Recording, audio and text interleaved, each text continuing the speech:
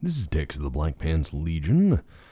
Welcome aboard to another one of those odd Black Pants Legion podcasts, wherein the Black Pants Legion talks to you through the medium of sound. Yes, sound. That old weird thing that sneaks into your ear holes and makes your brain do the happy. Or a sad, depending on your state of mind, I suppose, and how well we do our jobs. Anyways, today's going to be a little bit different. I'm here by my lonesome, and I decided I'd answer some of the questions that have come in. I decided I wanted to give Mike time off from having to sound engineer and all the other projects, and let him enjoy his day. Also, I wanted to answer questions. If this episode goes well, you'll see one of these styles of episode every 5 or 10, answering questions and offering opinions and such. Got my coffee here, so yeah. So here we go. Curtis Thompson writes, I hope everyone is doing well during these difficult times. Here is the question. What were the most common battle mechs to see on the field leading up to the clan invasion? Regiment numbers for the succession wars, production numbers from industrial complexes, and descriptions of certain mechs, parentheses, Wasp, Locust, Stinger, in parentheses, don't quite add up for me just yet, so I'm hoping you could shed some light on this topic. For example, my favorite mech, the Wolverine, seems to have been made more or less in constant, continuous production since the Star League era, so I would imagine they were fairly plentiful, but references to them in the fiction and source books seem a little limited. Thank you for your time. Well, Curtis, that's a very difficult question, at least on the face of it. You have to realize that the source books will provide static data, but any book that is a novel, any piece of the fiction or fluff, as they call it, is going to be qualified entirely by the writer's point of view and what they like. So if the writer likes Warhammers, you're going to see a lot of Warhammers. If the writer likes missiles blowing up mechs, you're going to find a lot of mechs using missiles. If you like, if the writer likes artillery, you're going to see artillery. If the writer likes tanks or cowboys, you're going to see tanks fighting cowboys, whatever. So the writer's point of view is always going to have their favorites in it, or the stuff they like describing or visualizing in it, whereas the source books are going to give you something a bit more lore-friendly. Most common mechs, and I assume you're talking, when you say the lead up to the clan invasion, you're talking the old era of Battletech, so like 3025, and the clan invasion hits the periphery in 3049. So 3025 to 3049, the availability of mechs is going to be kind of at an all-time low. The inner sphere houses are still producing mechs, but after Four Succession Wars, they're diminished, and after the Four Succession War, there's kind of a break in hostilities. They start to rediscover some things. The Grey Death Legion gets the Helm Memory Core back, so you start to see some of these old technologies reemerge, but they're not great. They're not as good as the original Star League stuff, but they're getting to it. Industrial lines get tooled up. If you're talking about the Succession era wars, Succession War 1, the first Succession War, ends with all of these awesome mechs and stuff becoming very rare, and by the fourth, you see them becoming very, very basic. So you don't see any ER lasers or pulse lasers. You don't see double heat sinks. You don't see any of the sophisticated stuff. And that's where you get the 3025 TRO. But if you want to know what each house was using, go get the house source books for all that. For most common mechs, all you have to do is go on Sarna and look at what was produced, and they'll let you know in the lore if those factories or production lines were destroyed or restarted and what years that happened. So some mechs will see a production line end and there's nothing there anymore because the production line has ended. It has been destroyed. And then when new technology comes out, like XL engines or what have you, or ferrofibrous armor or Indosteel, when all those things become available again, you start to see the design come back because it suddenly becomes viable because they have that technology again, or there's a market for it. But there's some designs that are so fucking simple, they just keep making them, like the Awesome, like the Wolverine, like the Clint, like the Vindicator, which was made on an extremely low technology base. And you find a lot of these designs, the ones that endure, the very rugged ones, where you can just keep swapping them out. So you see some mech designs go away that require all of these really advanced components, and some that are just idiot-proof get dumbed down even further, where they go, okay, we don't have Aero 4, so now it's an LRM platform, or we don't have medium pulse lasers, so it's medium lasers now, but more of them. So you find a lot of that in there. Do your research. It's going to depend on what house, and also if you're playing Mercenaries, what's available on the market. There's always mechs, unless you start talking about some of that Dark Age stuff, or you start looking into like the Jihad era or any of that other stuff. So that's kind of a complex answer. I hope I rambled enough. But yeah, there's always going to be, just keep in mind, there's always going to be that difference between the lore answer, which is in the source books, who has what, who produces what, where it's made. And then there's the fictional take on it, which is a point of view take. And that all depends on the artist, because would a fusion engine blow up in a thermonuclear bomb? No, but Stackpole likes them to, so there's your fiction narrative point of view that factors into stories, and that's fine. It's just two different points of view on the same thing.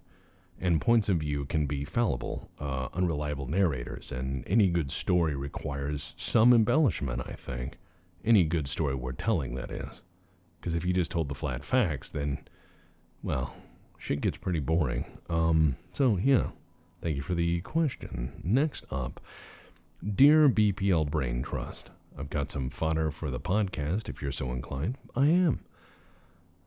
You are going to face an opponent, one-on-one, who is piloting or commanding your favorite mech / starship / whatever from your favorite respective universe, Battletech, Star Trek, etc. What do you choose in order to make their life an ever-loving hell? Please exclude the following from your answers. Oh, you're qualifying it now. Well, let me drink my coffee. Well, this person knows me. Please exclude the following from your answers. Forward artillery observers, forward air controllers, kill sats, big-ass rocks dropped from orbit, or another bigger fish. I'm going to face an opponent one-on-one who is piloting or commanding your favorite thing. So they have my favorite thing. So let's just do Battletech, because I love Battletech. I also used to love old 40K, the newer lore I've said my piece on. And in Star Trek, I'm a huge Trek nerd, but let's just go with Battletech. And let's say they're driving an Awesome. What do I choose to make their life an ever-loving hell? Easy, a fast opponent, a more maneuverable opponent, or a very soft soil. In anything to make an Awesome run and chase and overheat, because PPCs are a motherfucker, and in that low technology base, single heat sinks are not fun. But anything fast moving is not an Awesome's friend, depending on model. However, in anything requiring piloting checks, just going to make it nasty. Be like, oh, I'm going to go hide in the woods, and then I'll start a fire, and I will burn your mech down. Or I will make the soil really soft. Or if I'm fighting an Awesome, shitload of infantry. People overlook that. Infantry in defilade with heavy weapons or ambush stuff. You get out your angry Play-Doh, and you go over there and you show them who's boss. So, question the second. Let's give Battletech the Blood Bowl treatment. Oh, what mechs would you pick to fill the 11 positions of a football team? Note that while crippling the opponent team through hard or soft kills is a legitimate strategy, the game is still decided by points, so you need mechs capable of carrying, launching an appropriately sized football to the end zone.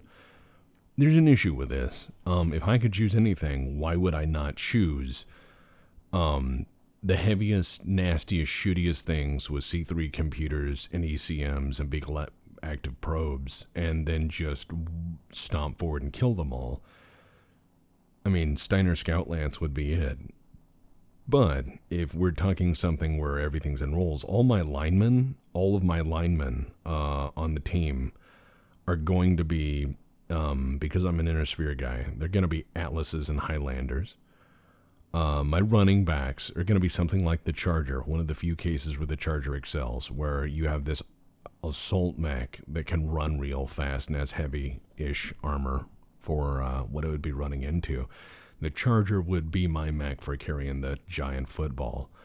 The quarterback, probably an Axeman just to switch it up. And any of my tight ends or running backs are probably going to be hunchbacks. Maybe a catapult or two, just as a splatapult as a surprise. And maybe a Cyclops in there as the center.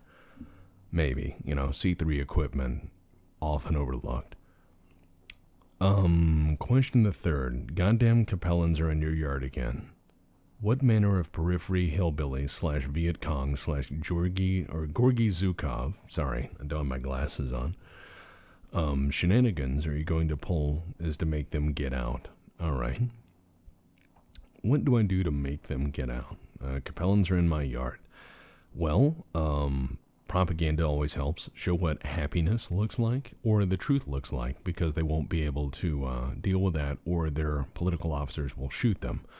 I mean, in all honesty, the periphery is just really good at making people leave, because you occupy a planet that is a giant dust ball and has no resources on it and isn't worth dying or fighting for. And the locals will just meld into the hills and chant Wolverines while shaking AK-47s at you, and they're about as hospitable as Tusken Raiders. So, I mean, if the Capellans came down, they're going to come down pretty much like Red Dawn. They're going to sit in town with all the tanks and stuff and march around, and you just wait till they go out on a patrol, and maybe some of them don't come back. Standard asymmetrical warfare strategies would probably work just fine, but knowing Capellans, find their commander. Once that guy goes away, everyone else goes home. P.S., he writes, please send fresh hay for the intern pen floor. I think we've got scabies now. Respectfully, he signs, the real hoopties of Genesee County. Well, no more hay. We have a budget, I'm sorry, and you guys on the intern floor are going to have to make do. That's the rules. All right, coffee and next question. Dear BPL, you guys sound different based on what podcast episode you're on. Are you changing equipment or what gives? Signed, An Audio Guru. Okay, I'm presuming you're a sound engineer or something similar, or aspiring to be, or just an audiophile. Yeah, so podcast number 1 was shot in person with mic adjusting audio levels as we went on. Everyone was mic'd up with the best mics we have, shotgun mics, everything. And that one sounds, I think, the best for multiple parties. Episodes 2 through 4 were done over Discord, and Discord is an awful service for trying to record audio. We've looked into other stuff like Streamcast and what have you, but it is pricey for what we're doing right now. And the other issue is when you have a disparity in microphones and recording software, if you have a disparity in anything, you can hear it. This is an Electro Voice RE20 microphone, which really does well to pick up the tone and timbre of my voice. This is my normal, just kind of chit-chatty voice. But if someone else has a different microphone, then you have to balance those two sound files, and they can be out of sync. I mean, I don't know how Mike does it, but he does it. He uses like electronic gremlins and magic, and he casts spells. But yeah, shit's gonna sound different depending on. So I think the best ones we've got are probably gonna be when people are in a room together or mic'd up together, and you can kind of tune that as you go and get it all on one track, I think. So that does vary a lot. The other thing Mike found out is that if he tries to put a filter over it, when we have someone else, my voice will like bottom out and like cause people's subwoofers to rattle windows, which I think is hilarious. But we're learning as we go along, so we'll enhance as we can. And we don't have like a full-time sound engineer in the Legion or anything. We're all kind of amateurs. So I do apologize for that kind of flip-flop, but I guess that's just kind of how it is. And I'm glad someone picked up on it. It shows someone's listening. Next question. Dear BPL, why do you have so many people giving you shit over the next Text Talks Battletech? I'm a patient. Oh, I thought he was saying B-O, but he wrote boy as B-O-I, so I'm a patient boy. But I don't hate yourself on account of haters. I think he means to say don't hate because hater. Okay, and then, yeah, so no name on that one. A lot of people subscribed to the YouTube for Battletech because they thought that's all I do. And I think that's what they expect. They expect a 2-hour video to come out like every week. And I could do that if I had a team of 20 people working on this, and if I had a budget that was about 20 times what I've got, and I had no day job. Or I could do a video a week if I read straight off the wiki, which some lore channels do. That's their thing. I have a method that's a little different from that. I have a day job. Mike has a day job. A lot of people who are in this are volunteering their time, so I don't... I mean, you know, all of the guest voices and gag voices for the commercials and stuff, those people volunteer their time. And even though it may only be 15 minutes of work or whatever, it's, you know, I don't push them on it, so that can also cause delays. But even just Mike and I's part is like 800 to 1,200 hours, and there's 740 to 760 hours in a month. So it's impossible to get these things out. And I've tried to explain that quite a few times, but if you scroll through the comments on my channel, there are people who are irate that I enjoy other games or am not making another video. And they'll say, it took you long enough or what have you, because they just want that kind of automatic gratification. And I guess in the modern era, that's what they're looking for, because comparing my channel to a channel that has like 10 times the following, they've got about 5 to 10 times the budget, so they can do stuff faster, quicker, neater, better, because they've got that much more money to throw around. I do not.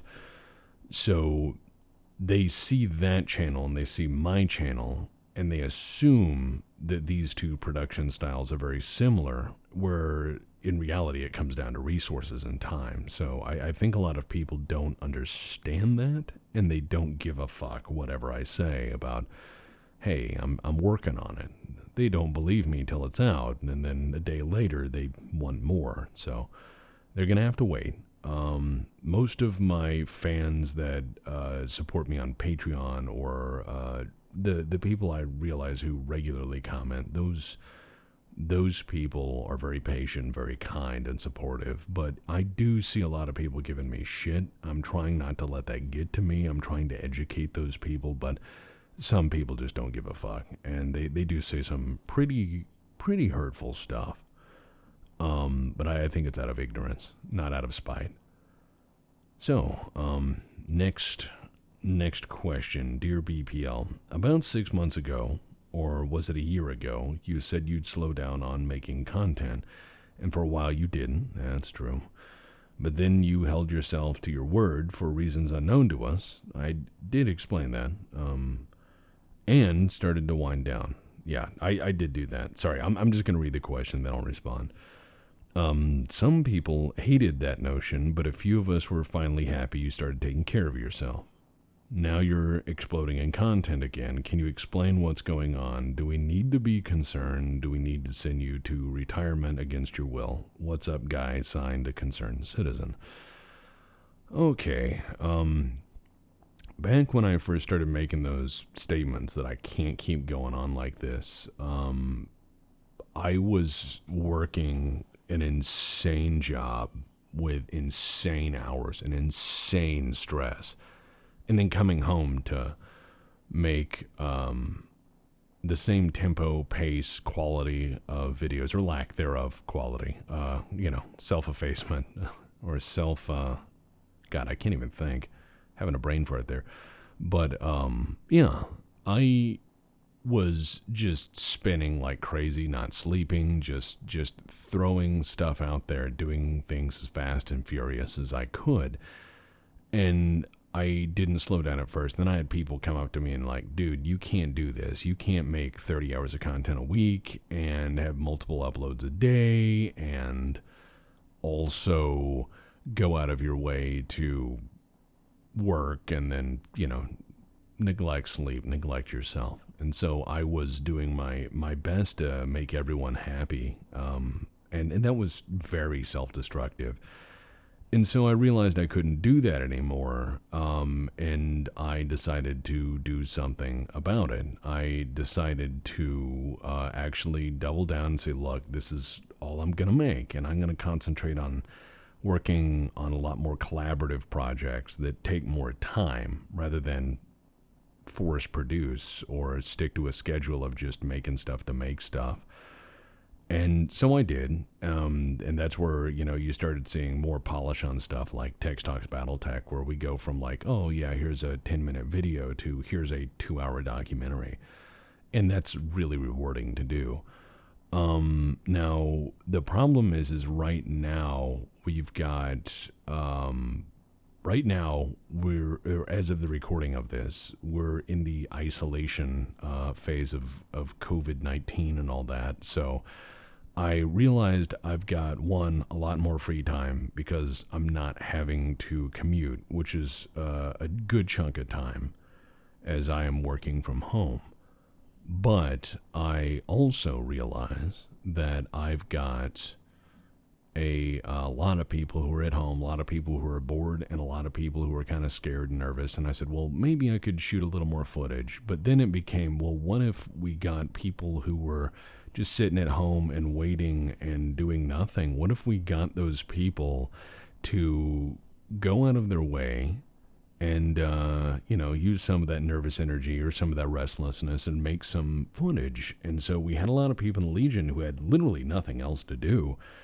And many of them wanted to make footage. A lot of them really wanted to make stuff. They'd always wanted to have a shot at YouTube or just see if they could do it or see if they could shoot something or see if they could have fun. And so one by one, people started to come out and do that. And it's been really fun so far seeing what people got. Some of these people I've been encouraging to start their own channels or start making their own content for their own outlets, wherever they are, streaming or what have you. But it's been really fun. I did get some hate where somebody said, you're taking your fans' content and making money off of it.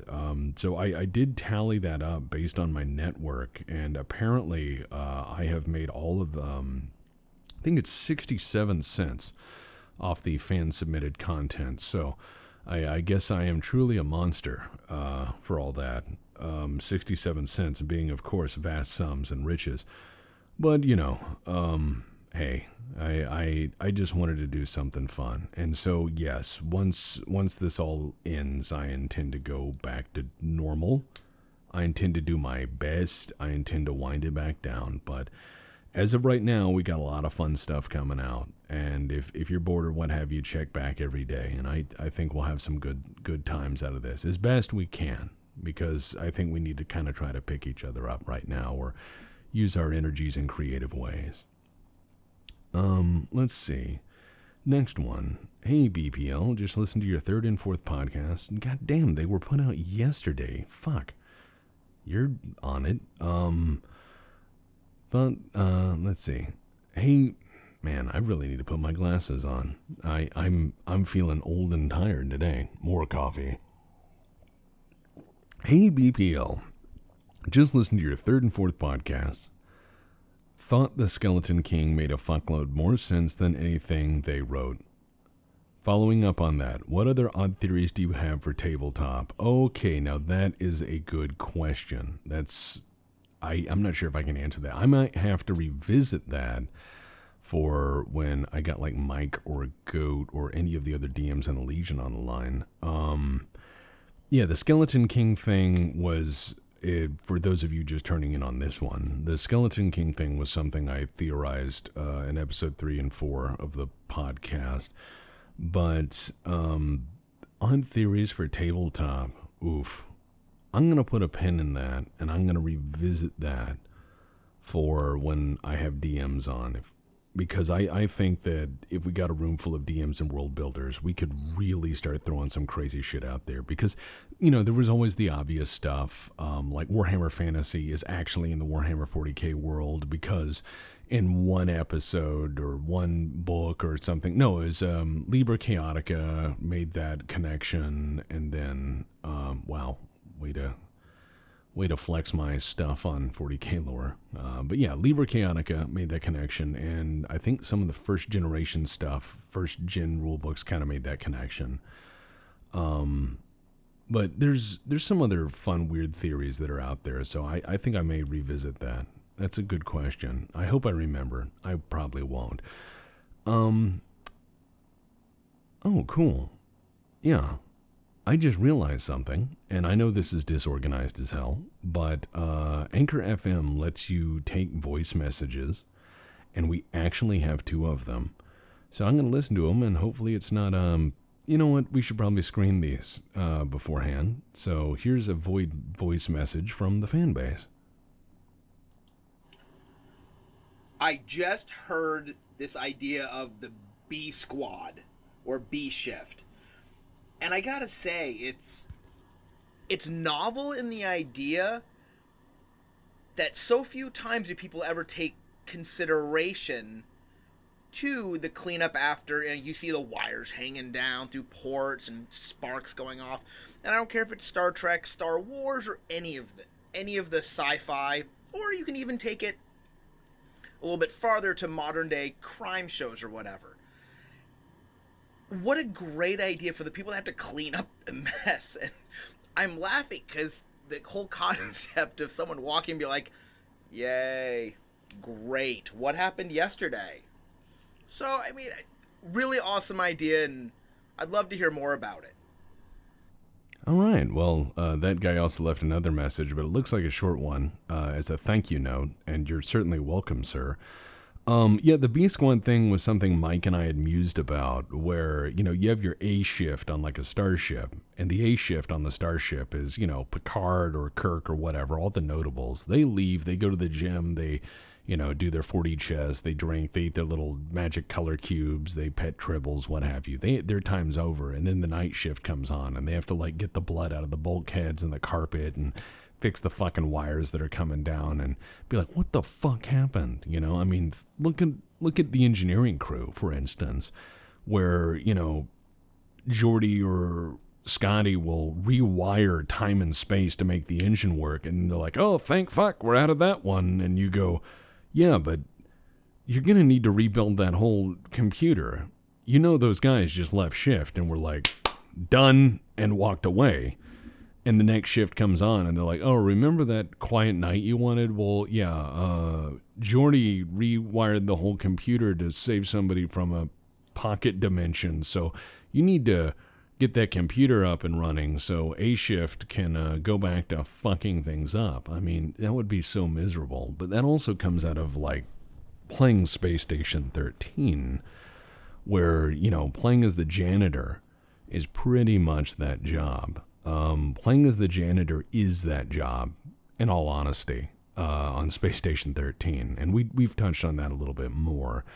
I also intend to, on a future podcast as well, talk a little bit more about Space Station 13, so I will revisit that in time. But yeah, the B Squad is, the B Squad exists on every starship. There's always the guy that's not the hero who's off screen, whose job it is to, like, get Gorn stains out of stuff. Or do very menial labor. I mean, Starship Janitorial, oof. Then again, that was a game series, wasn't it? Space Quest. I remember that. Good series. All right, next one. Dear BPL, so you guys had mentioned about maybe doing the whole Star Trek thing up on the podcast. I'm pretty excited about that. What's holding you back?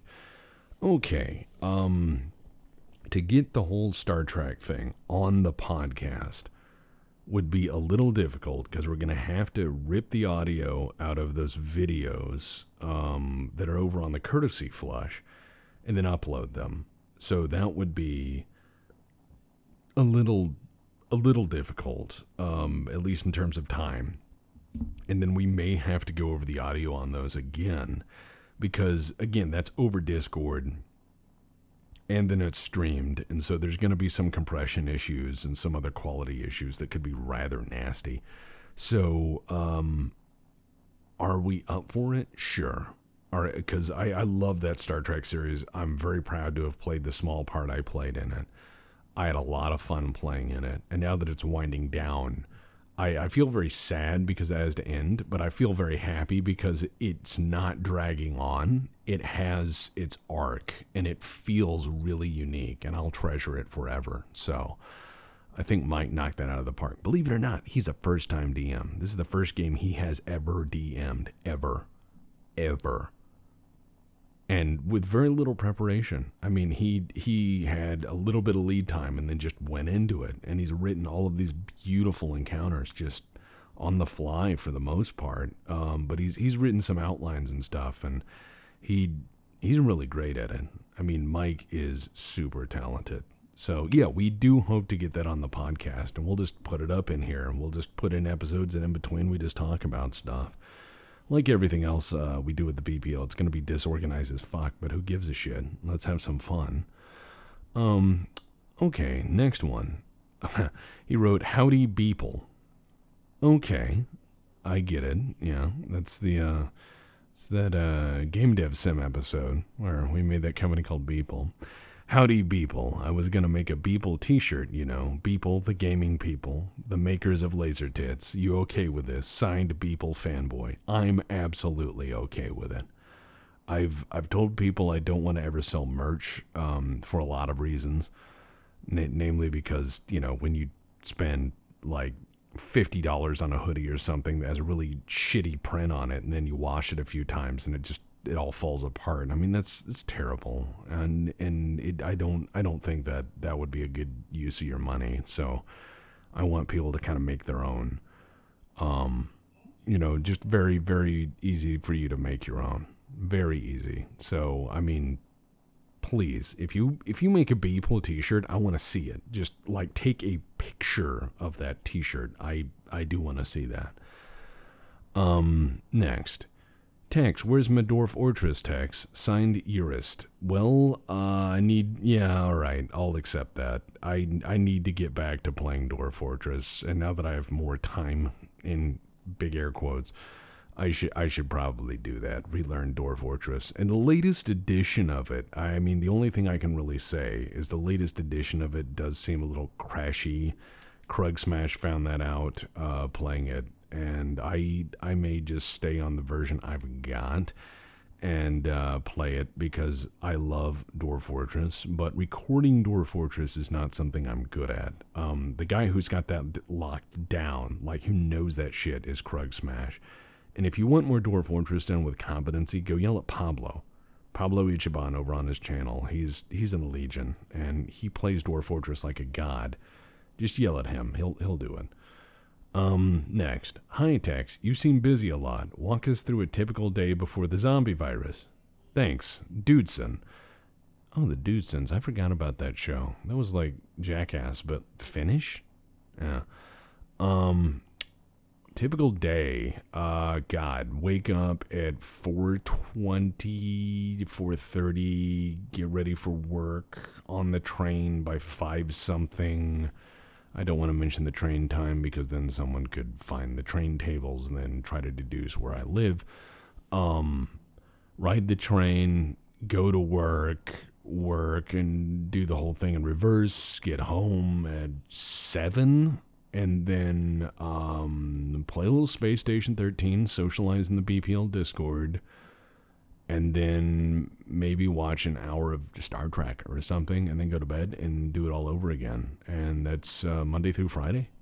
And then on the weekends, I do whatever I want. So yeah, that's pretty much a day. On the weekends before the quarantine and all that, I would Saturdays wake up early, go shooting for an hour or two, come home, clean guns, watch a movie, hang out with a BPL, figure out what everyone's up to, figure out what people want to do, and do it. I mean, we've done all sorts of fun things. We'll play Jackbox.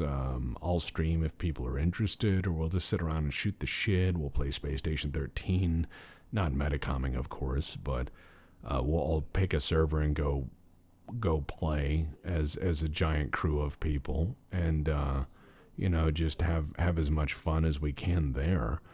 Really enjoy our weekends, but then Sunday evening go to bed early again because the whole circus keeps on marching. Next question. Hey Tex, getting into BattleTech here and want to know how to find a group. Sign, not a Capellan. Well, that's funny, but that's what a Capellan would say. If you want to get into BattleTech, go to your local game store. Go to any local game store, any single local game store worth their salt will have a sign-up sheet board. There will be a cork board in the back with a sign-up sheet on it, and you will see games advertised for virtually everything. And if they have a BattleTech community, there will be a sign-up sheet there. Alternatively, there are online BattleTech groups. There's a lot of BattleTech forums and so on. You'll find people, like playing Mega Mech over the network. You'll find a lot of different online groups out there. So if you just looking for a BattleTech game, you go on any decent RPG or Milstrat or Milsim forum, and you'll find people.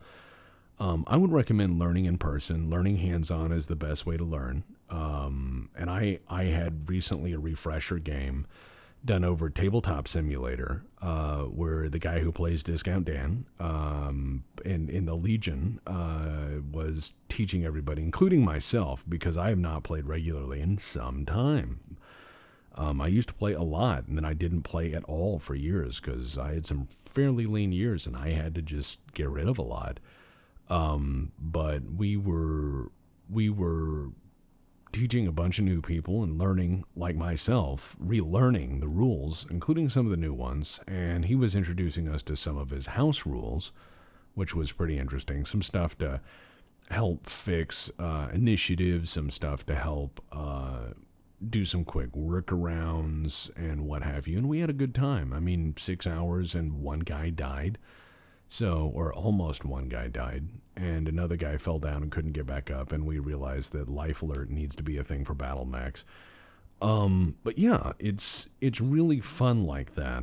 So I would say just check your local game store first and get thrown in, and don't be afraid of playing games with strangers, because the BattleTech community is all about helping each other. Let's see. Hey Tex. What gives with the clanner hate? Is it all some sort of inside joke? Signed, Clan Smoked Jaguar.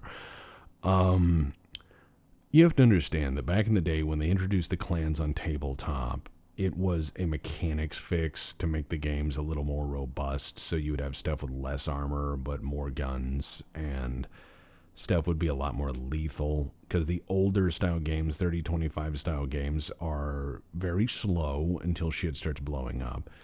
And unless you bring out assault mechs, then it's just, people clapping each other left, right, and center. But you will generally find that the clanner stuff was brought out to kind of give a more lethal, quicker, nastier style of gameplay. The problem is that you start ending up with these clan fans who are notoriously assholey towards players.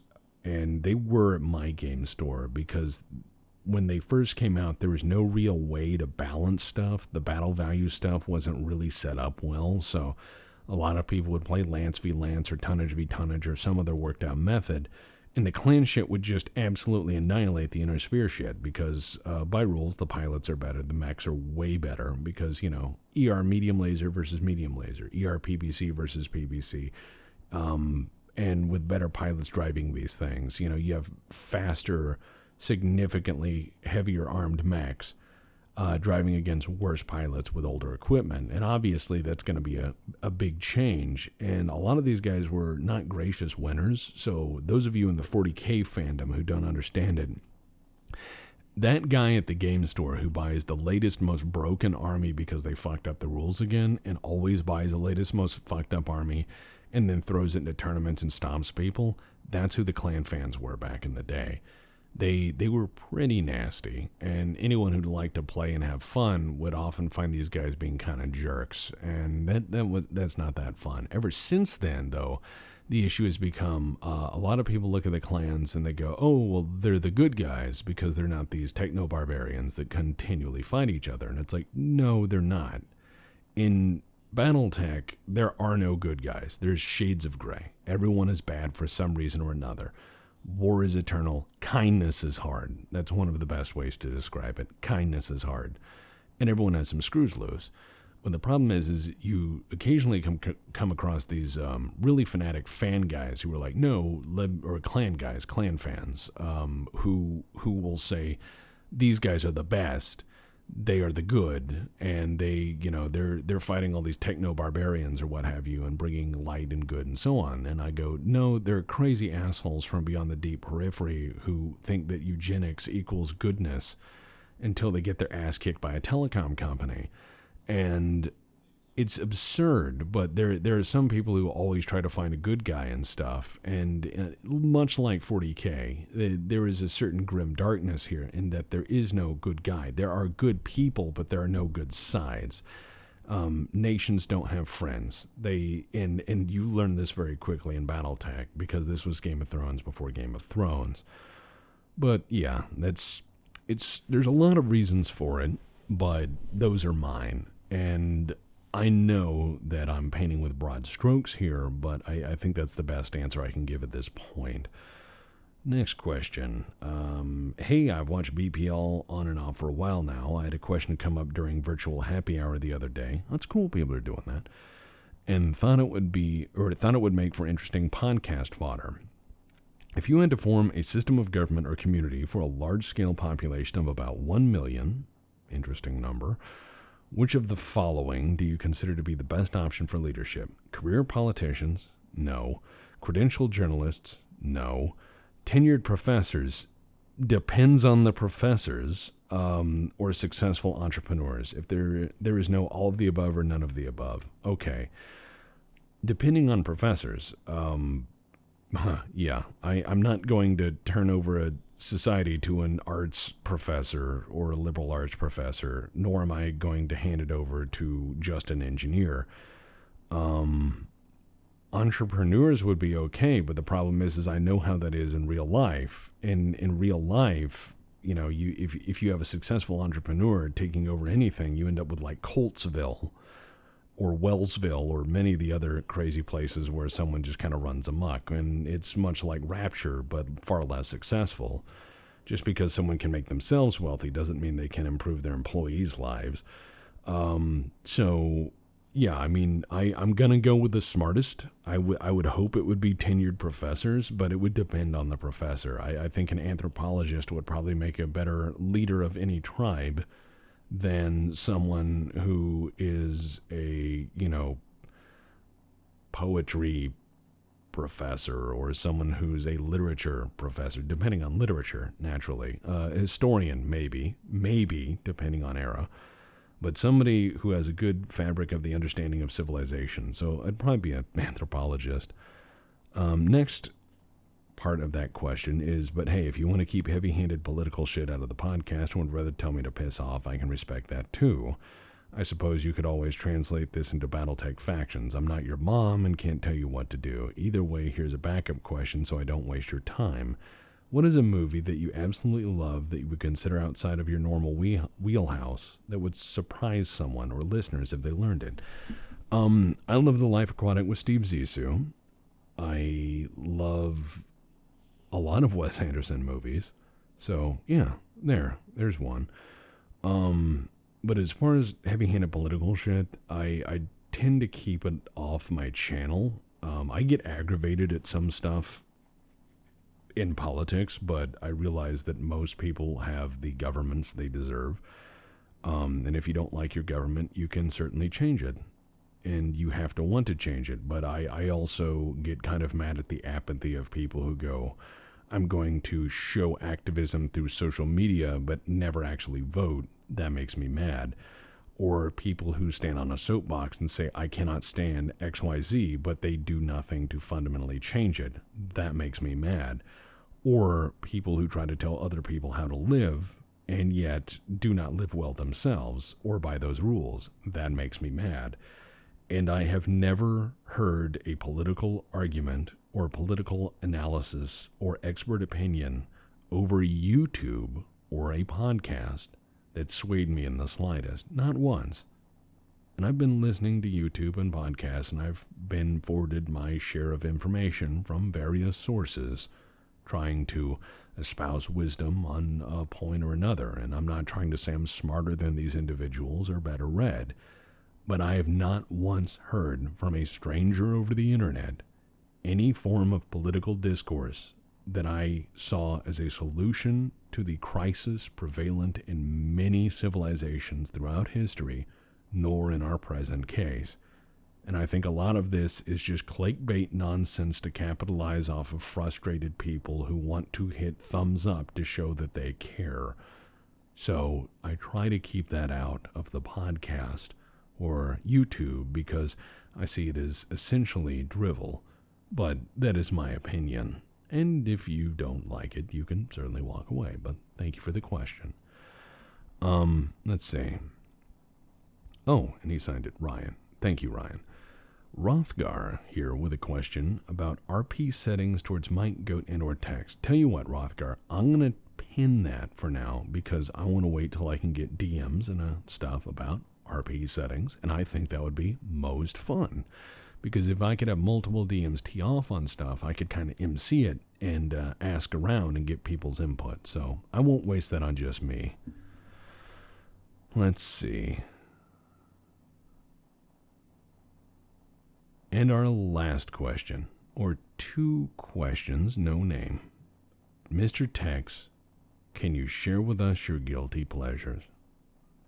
Okay, that's a weird one. Guilty pleasures. I love old westerns. I like hand-pressed organic soap.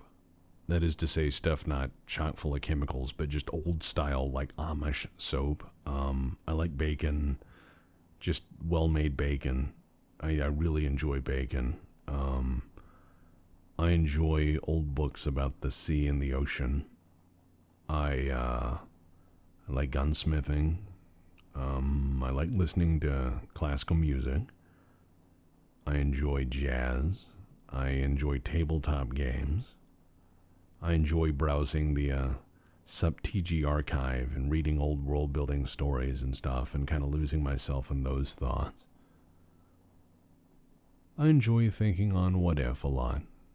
So yeah, those are some of my guilty pleasures. And he asks a second one. I'm presuming he, because that's what demographics says my fan base is, mostly deuterinos. Tex, you seem to want to share intimate parts of yourself, but you never show your face or share your name or where you work, but you'll tell people about your grandfather and how he died or your favorite memories. It's an odd contrast, so why? Tell me to fuck off if it's too much to ask. Oh shit, where do I start on that? Damn, these are deeper questions than I thought. You have to understand that I don't like talking about myself, about my achievements, I guess. I mean, they occasionally spill out, but I'm very consciously trying to avoid any inflation of ego. And I constantly make fun of myself and constantly belittle my own modest, mediocre achievements because I don't want to ever fall into that trap. I have seen many people fall into that trap of ego, and I've almost done it myself, of starting to believe that you're greater than yourself. When you start to believe you're greater than yourself or your station in the world, you find you start inflicting harm on others because you feel you're not beholden to the same levels of conduct. And I see death of ego is kind of necessary for enlightenment, and I know that's not for everyone. So that's one part of it. I don't want to be identified, and I don't want to be identified in terms of a way that would reinforce who I am or what I was or how I was perceived to be. The other thing is I like my privacy to a point. I like my privacy to a point because I think it's one of the most precious things we have. Privacy. It's one of the most few precious things we have left, to be honest. I think a lot of that's been stripped out of us. Everyone is everywhere. I mean, if you Google someone's name, you end up getting their LinkedIn, their Facebook, their social media. You can see that whole person's life before you and piles of information about them. Giant digital footprints. And I've always been kind of a private person. I like having that certain set of privacy, or not being able to be reached, or being out of contact, and just being alone with my own thoughts and memories and wants. And so that's kind of part of it. But there is a quote that I know that I think ties into that. And it's from Marilyn Manson, of all people. And he said that all you know about someone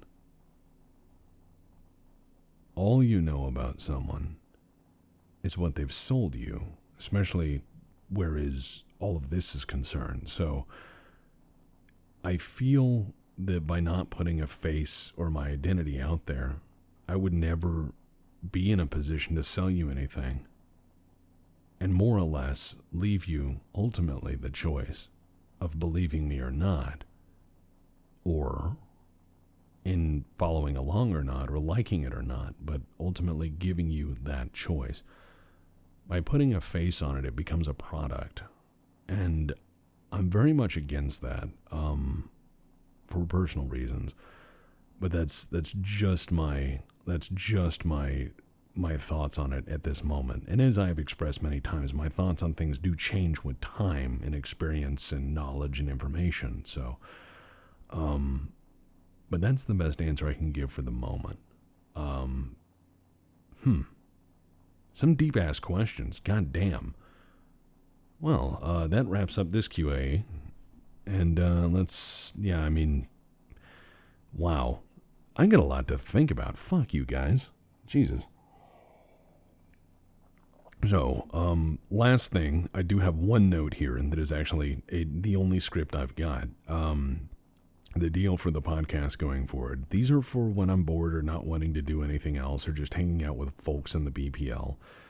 These podcasts are not ever going to be regular or anything special. It's just another venue to play with things and share thoughts and ideas. So, that being said, I want to thank the supporters on Patreon who keep throwing money at us to do stuff just like this. Mostly, I think they're Battletech fans, but hell if I know. YouTube doesn't really allow me to engage with folks or pick their brain in meaningful ways, as they've made communication in any direct manner rather difficult. But I don't want to end this on a low note. So, wherever you are, whatever you're going through, and however you intend to get there, stay safe, have fun, and remember, guys, we're all in this shit together.